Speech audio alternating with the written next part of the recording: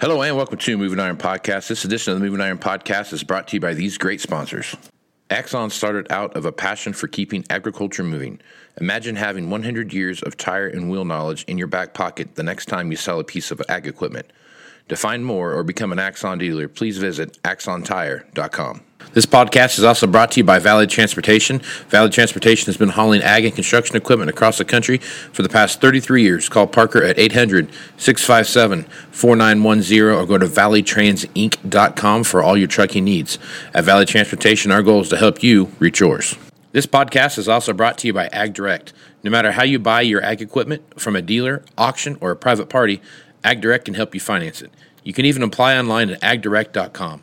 Learn more about your financing options at agdirect.com. Moving higher in the 21st century. Hard-working people working hard for you and me.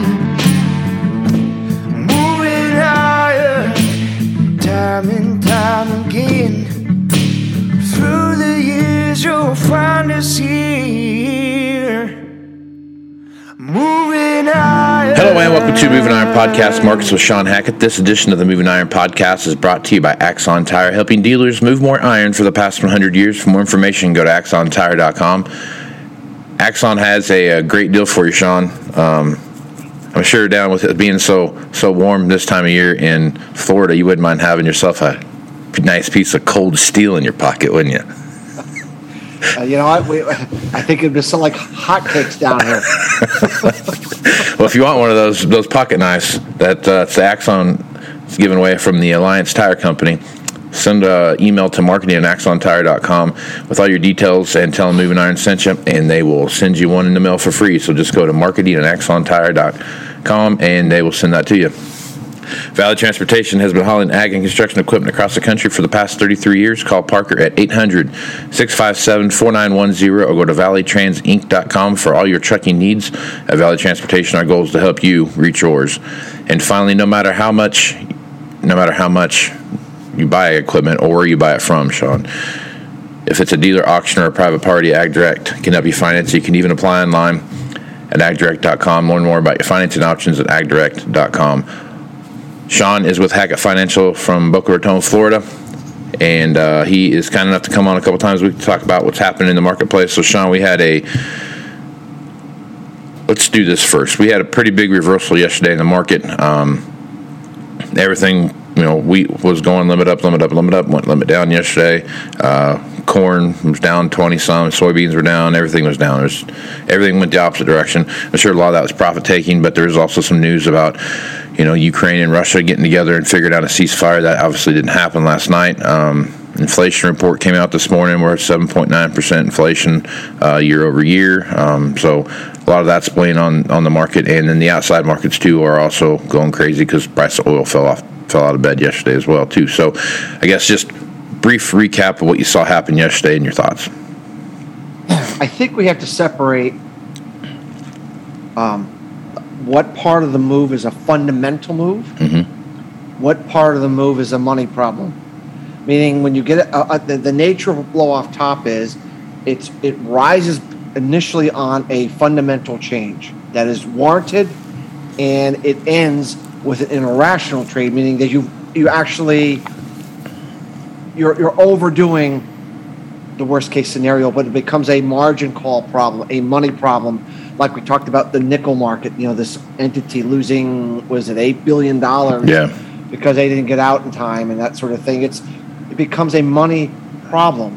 And once the money problem gets rectified in some way, all that buying that was not buying because of fundamentals, they're buying because they didn't have a choice, comes out of the market. And I think yesterday might have been the first stage is showing that those that were caught on the wrong side that had a money problem, we might be getting that resolved, and we might get these markets back into a calmer period and maybe a little bit of a lower period that better reflects what the true fundamental situation is. And of course, we're going into the growing season here in the Northern Hemisphere. So I think that's what's going on, and that's the nature of a blow off top. Blow off top is when that happens, and then you come back down, and then you kind of calm yourself for a little while. And I do think we're in the process of taking some, especially wheat and crude oil, classic money problem blow-off tops that likely have been made, and now we just have to decide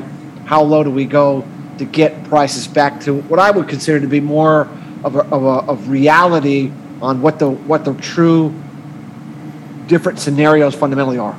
Okay. So makes sense. All right. So we had a question from a listener come in all the way from France, a matter of fact. So Francis from France, he sent in a question for Shawn. And Shawn, we hit on this, I think, a couple times since we've been on the podcast together. But he said he heard Shawn say a few weeks ago that he was expecting a price spike in cocoa because of anticipated weather factors in West Africa. Really, I think he's asking, is that still what you see happening? And then could you provide a further update and explanation on this topic? Well, we have a long-term view that we're moving away from La Nina. In fact, we believe La Nina will literally disappear probably by April, at the end of April. And then we're going to move towards an El Nino upper airflow pattern by the fall end of the year. So this is we're transitioning, okay? And West Africa is very, very correlated with El Nino brings in drought, La Nina brings in a lot of rain. So historically, if you look at El Nino periods, they tend to produce poor crops in West Africa. They tend to provide worries over supply, and they tend to provide periods where the cocoa price has to reprice higher based upon that shortage of supply. And of course, given that West Africa in aggregate produces about 70% of all the cocoa in the world, what happens in West Africa doesn't stay in West Africa. It impacts the price pretty significantly. So we're not really what I would call at the mission critical point yet, Casey. We're actually already developing a dry pattern, but the real critical growing phase for the cocoa crop is the main crop. So if you look at the blooming and the podding, pod setting for the main crop in West Africa, it's the period from May through August is most important. So we have developed a West African drought algorithm that kind of goes over 5 or 6 of the important different natural climate cycles that we follow that have been associated with severe droughts in West Africa. And we're going to be looking for that indicator to kind of move into more of a drought-prone phase as we get into May. So I think where we're at now is we're in the early stages of developing this weather pattern. And in the meantime, the cocoa price relative to all other commodities is the cheapest in 50 years, where everyone's coming off of the COVID restrictions. And so overall, we think that the demand side picture looks better. And 2 to 3 years of lack of investment in West Africa in the cocoa tree crop means that we're going to have a difficulty turning this supply around as this weather becomes more adverse. So I think that's the longer term story. So I would say, depending upon your time horizon, if you have a longer term time horizon, cocoa looks interesting right now. If you have a more of a shorter term time horizon, you might want to look more during that critical May through August time frame. And obviously, Casey, we'll be updating everyone as we get closer to that time frame what our drought cycle, West African drought cycle algorithm is saying, like we did with Brazilian frost. And we had developed a Brazilian frost algorithm. So far, all the things we're looking for are moving in that direction. So that story remains intact, but we're just not quite at mission critical yet. Right on. Okay, so on Tuesday we talked about oil and the effect it was going to have on renewable fuels and what that looked like. So we're going to talk about that a little bit right now. So we have yesterday the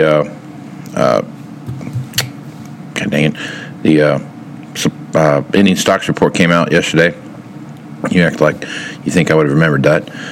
The ending stocks came out yesterday talking about what's going on there. Obviously, they had some concerns about what's happening in Brazil and South America, like we've talked about quite a bit here on this. And then we start looking at the prospective acreage report will be coming out here pretty quick. And also, when that comes out, there'll be a supply and demand report that comes out as well, too. So kind of coupling all that together, start looking at the price of energy right now and what that looks like. Soybean crush across the world has been at record highs. Palm oil has been at record highs. The amount of sunflower oil that's going to hit the market is going to dramatically drop because of what's happening in Ukraine right now. So you couple all that stuff together, then you throw biodiesel and corn crush for ethanol on top of all that. You start looking at some pretty significant things start happening when it just comes to vegetable oil and just in general, not necessarily biodiesel or anything else. So talk about that market a little bit, Shawn, and what you see happening there. Well, there's a real battle going on. I mean, we have the politicians that want to get food prices down, and they think one way to do that is to walk away or soften the mandates on ethanol production and on renewable diesel production. And they're talking about the same things in India, in Indonesia, where they are utilizing a lot of the vegetable oil and the various crops for this alternative energy production. Yeah, at the same time, there's another constituent that wants to use these products because they're more environmentally friendly for those that feel that reducing carbon is important. And then you have a third constituency that says, given how high energy prices are, ethanol actually makes gas cheaper. And renewable diesel would actually make things cheaper because you can produce it and it actually lowers the price. So we should continue to push these, alternative fuels. So it's really hard to know how all that's going to play out. My suspicion is that food prices are probably the most important thing for most countries to deal with, meaning that people can ride a bicycle, instead of a moped.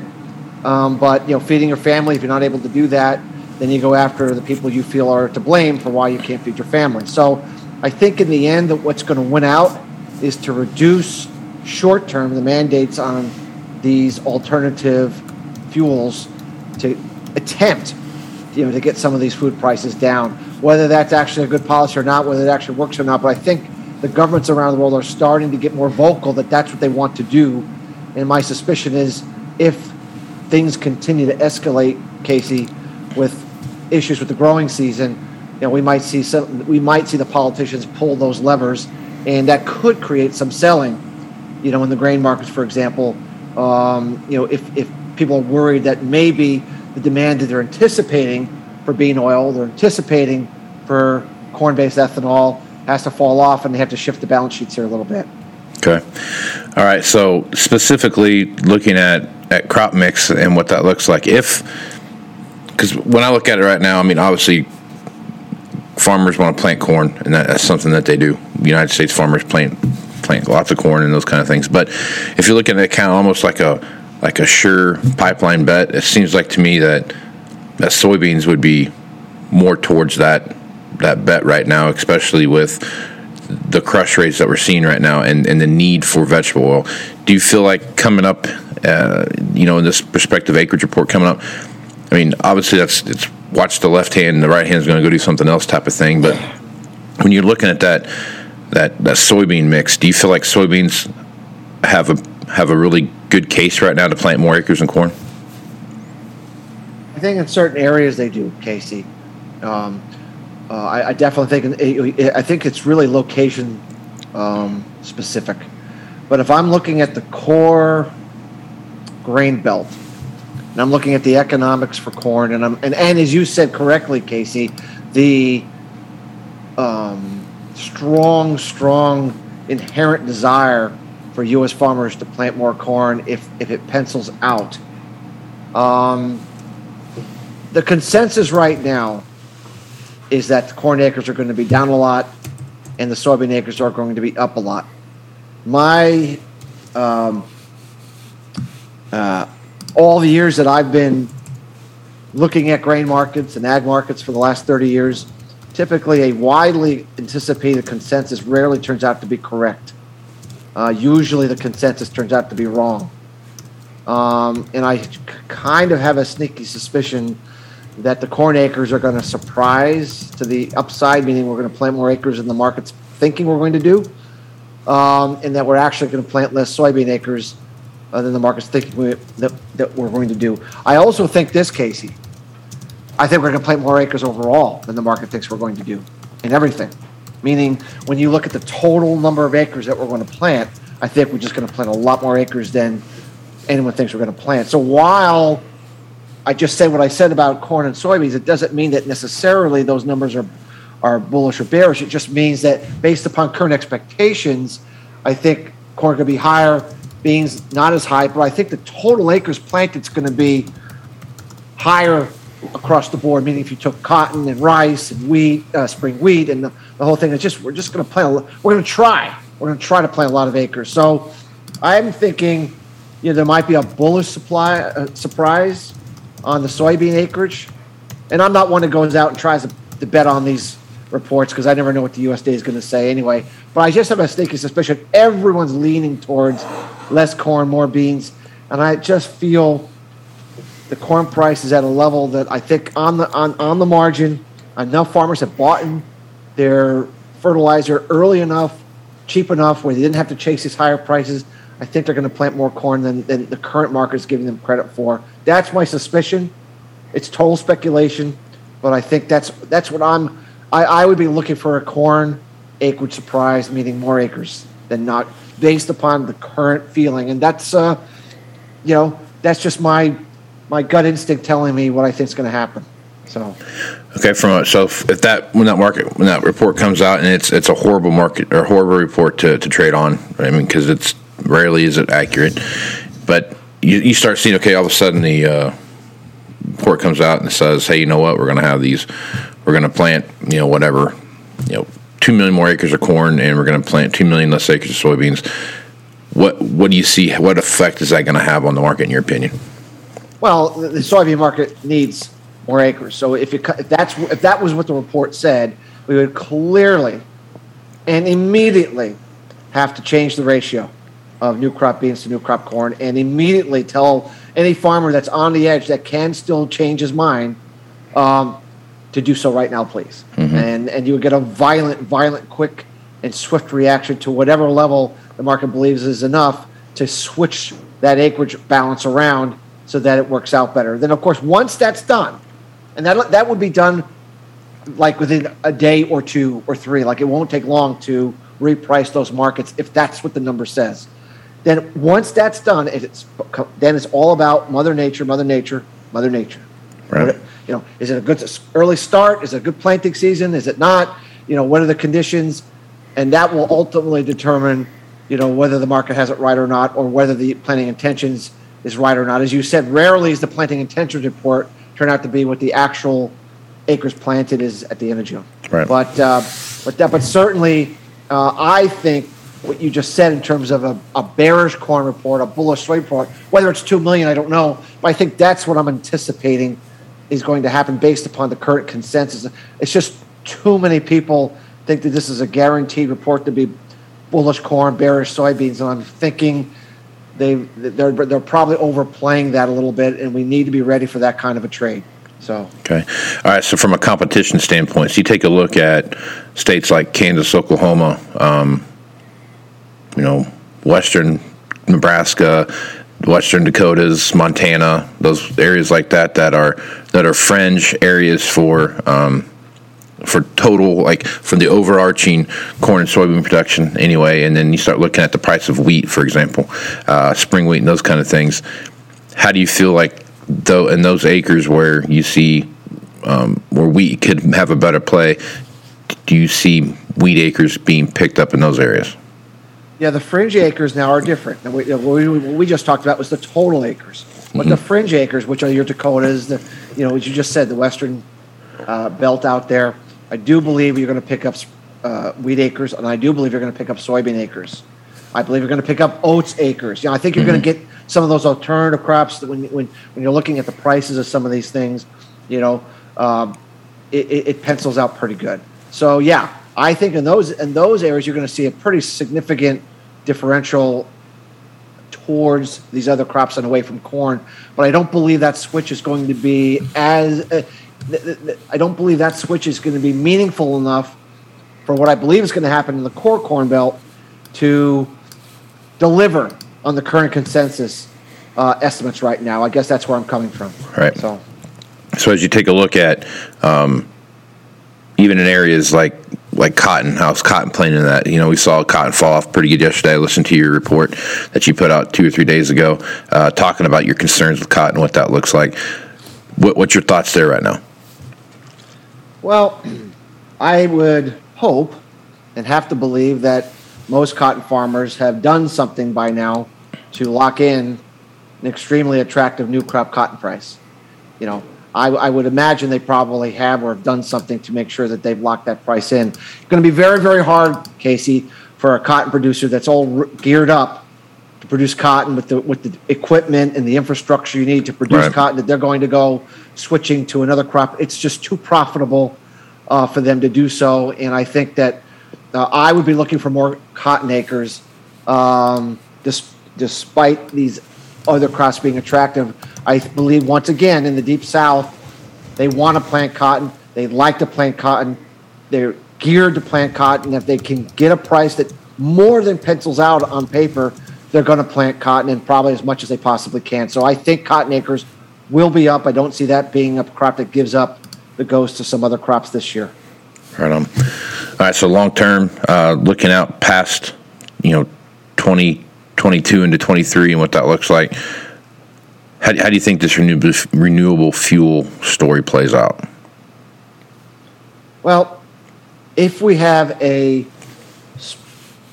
spike trade here over the spring, early summer, based upon weather worries in the northern hemisphere, Casey, and we ratchet up the fear, the food shortage fear even further, I do believe that the politicians around the world will pull the plug on some of this renewable fuel mandate.